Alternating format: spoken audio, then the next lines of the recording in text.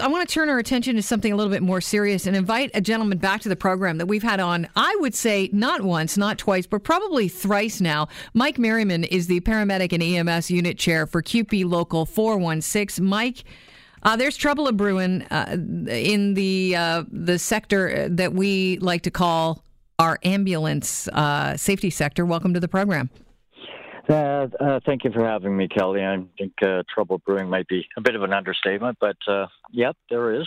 Okay, so you are saying that there is a shortage of ambulances, and it's likely to compromise our public safety. Do tell. Well, yes, there is, and it has compromised public safety. Start off with the statistics that were provided to the CBC. Those are not the union statistics; those are actually the city's stats. We had to obtain them through a freedom of information request. And again, I mean, the numbers don't lie. There's a severe shortage of unit availability for ambulances, and it is impacting public safety. At 67% of the time, there's only 35 ambulances or less available to service a call. We routinely hit 70 calls per hour now, roughly 1,000 a day.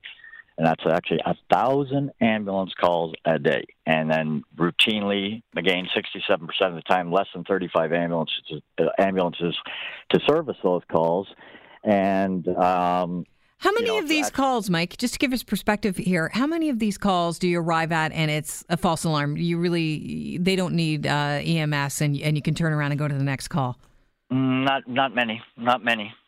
They could be low priority or they're high priority, but I'll give you an example of a low, and just to back to that 70 calls per hour, Kelly, you take 35 ambulances or less and you've got 70 calls stacked waiting to go. It doesn't take long to deplete those 35 ambulances and you're down to none, which has happened. How do you prioritize? Is it like a triage? You get somebody and you hear gunshot wound, you're turning around and you're like, could you be en route to something for like a slip and fall in the ice and have to turn around and go somewhere else? Oh, absolutely. It happens all the time. And it's funny you mentioned the slip and fall on the ice because we did have a call recently where an elderly woman slipped and fell on the ice and fractured her hip. The caller that called the call in. Anyways, this woman waited for approximately a little over an hour for an ambulance to respond, lying in the freezing cold with a fractured hip on the ice on the side of the sidewalk. And the bystanders were getting fed up with waiting for an ambulance, and basically they were starting to load her in a car to get her over to the hospital, knowing they probably shouldn't have done that with the injuries. And just then the paramedics arrived. And interestingly enough, coincidentally enough, that person who actually made the call had sent me an email after reading the news stories because how disgusted she is in the system. And, the person who made the call and personally witnessed this, and she's willing to come forward and speak to you or anybody in the press as well. So if you want to talk to me after about her contact information, I'll provide that to you. Sure, but, we'll get Caroline to do that. There was also a case several years ago, I think it was reported in the CBC, where the system was collapsing again. Well, it is again, but it was on the verge of collapse then because there were no new hires and the call volume just kept increasing by a good 6% a year at least. And this came in as a low priority call. 7 ambulances were diverted to higher priority calls because and it's... So you're waiting for an ambulance. So let's see if I get this straight here. You're waiting for an ambulance, and it's en route, and it gets diverted. And so they say, okay, well, we're going to dispatch another one. It's en route, it gets diverted. So that happens exactly. 7 times. Happened 7 times. Wow. 4 hours later, she still hadn't received an ambulance. Now it became a high priority call because she died.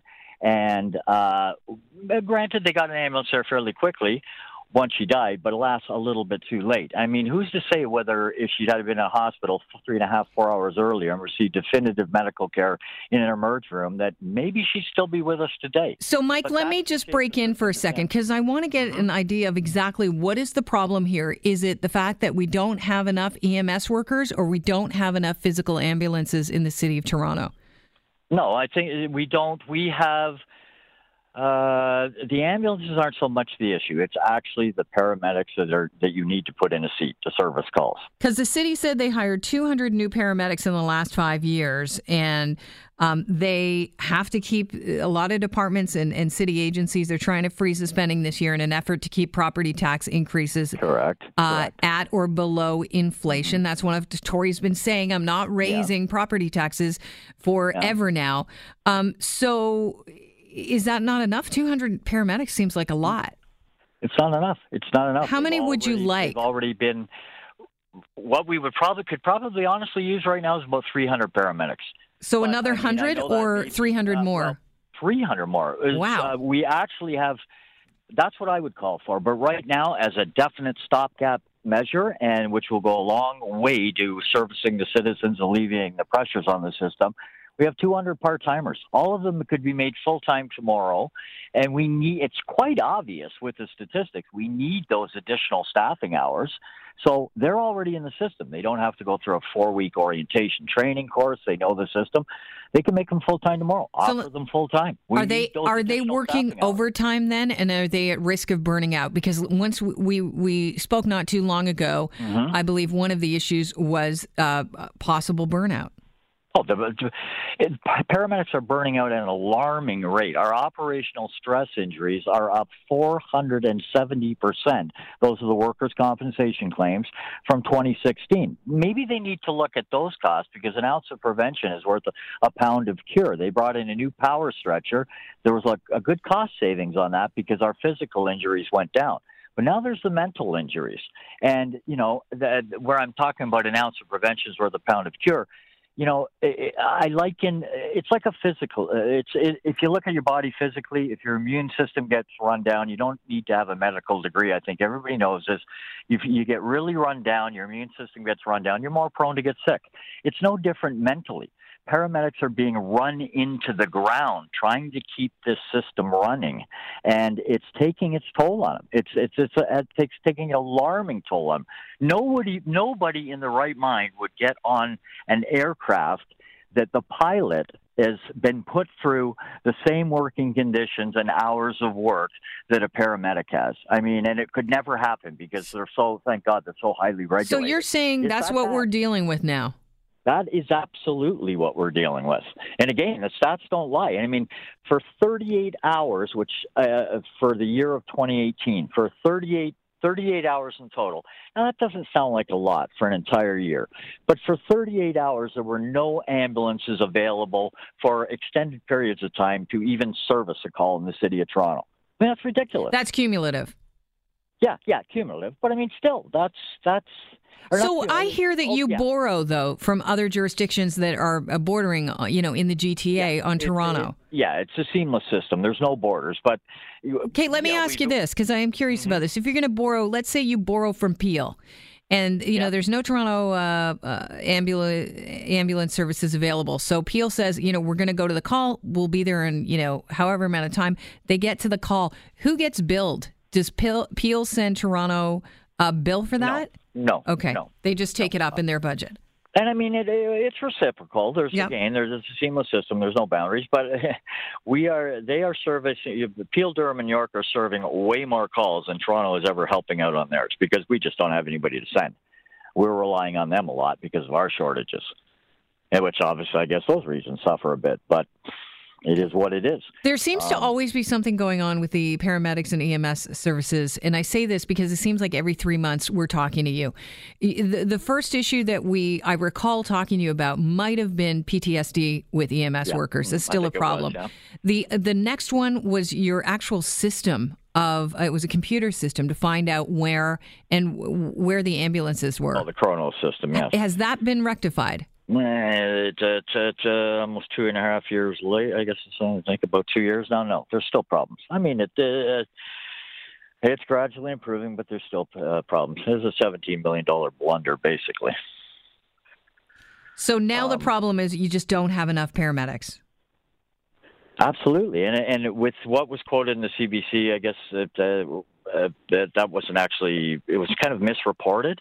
That saying that the 12 paramedics that they're trying to acquire in this budget, which I'm not even sure if that's going to transpire, but from what I've been hearing, that equates to 6 ambulances. It doesn't equate to 6 ambulances. It does if you're going to work them 24/7, which is against the law, and people need sleep with the shifts, and those paramedics having to, by law, have vacation time. That only works out to 1.4 ambulances, which won't even put a dent in the system. It is on the verge of collapse. It is absolutely on the verge of collapse. And what do you fear it's going to take to get people to actually open their eyes and start funding? I wish. Is it going to take a major emergency where we need a lot of ambulances at once and we just don't have them? Possibly. And maybe if this little old lady who unfortunately was lying down freezing with a broken hip waiting for an hour, maybe if that was the mayor's mother or one of the city councilors, maybe somebody at City Hall might wake up and smell the coffee. I don't know what it'll take. You know what? It's probably going to take a someone of prominence or a high-profile death of somebody waiting on an inordinate amount of time on an ambulance. And I'm on the record saying it before, and I'll say it again. It's not a matter of if, it's when. And when that happens, then maybe somebody will decide to look at the system. And what are you hearing from the city? What I basically hear from the city is more or less what you're saying. The mayor wants the divisions to come in with 0% increases, and what I'm basically hearing is we may have status quo and we may have no additional hirings for 2019. And your conclusion to that is that the public safety is at risk? Absolutely, without question, it's at risk. And back to the case of the little old lady falling on waiting an hour or more for an ambulance on the ice. I mean, this is supposed to be Toronto the good. How is that good? How is that good? I mean, it's just, I don't know. I wish I knew. I wish I had the answer to that, Kelly, but I don't know what it's going to take. But, the costs are mounting to over roughly $5.5 million in increased operational stress injuries costs because of the impact it's having on the paramedics if they want to look at costs. But this is not a place to cut corners. Well, no, absolutely. And strangely enough, there is never a shortage of management. Never a shortage of management. I will apologize if it's politically incorrect to say this nowadays, but there's a lot of chiefs, but not enough Indians. I mean, they recently made up another 22 supervisors. Oh, we need 22 supervisors. And guess where they come from? They come from the back. They come from paramedics. So they take 22 paramedics who are funded by the taxpayer to be in the system. They take them off the road to now do management duties. But wouldn't they be replaced by 22 others? No. They've lost sight. They have lost their priorities entirely.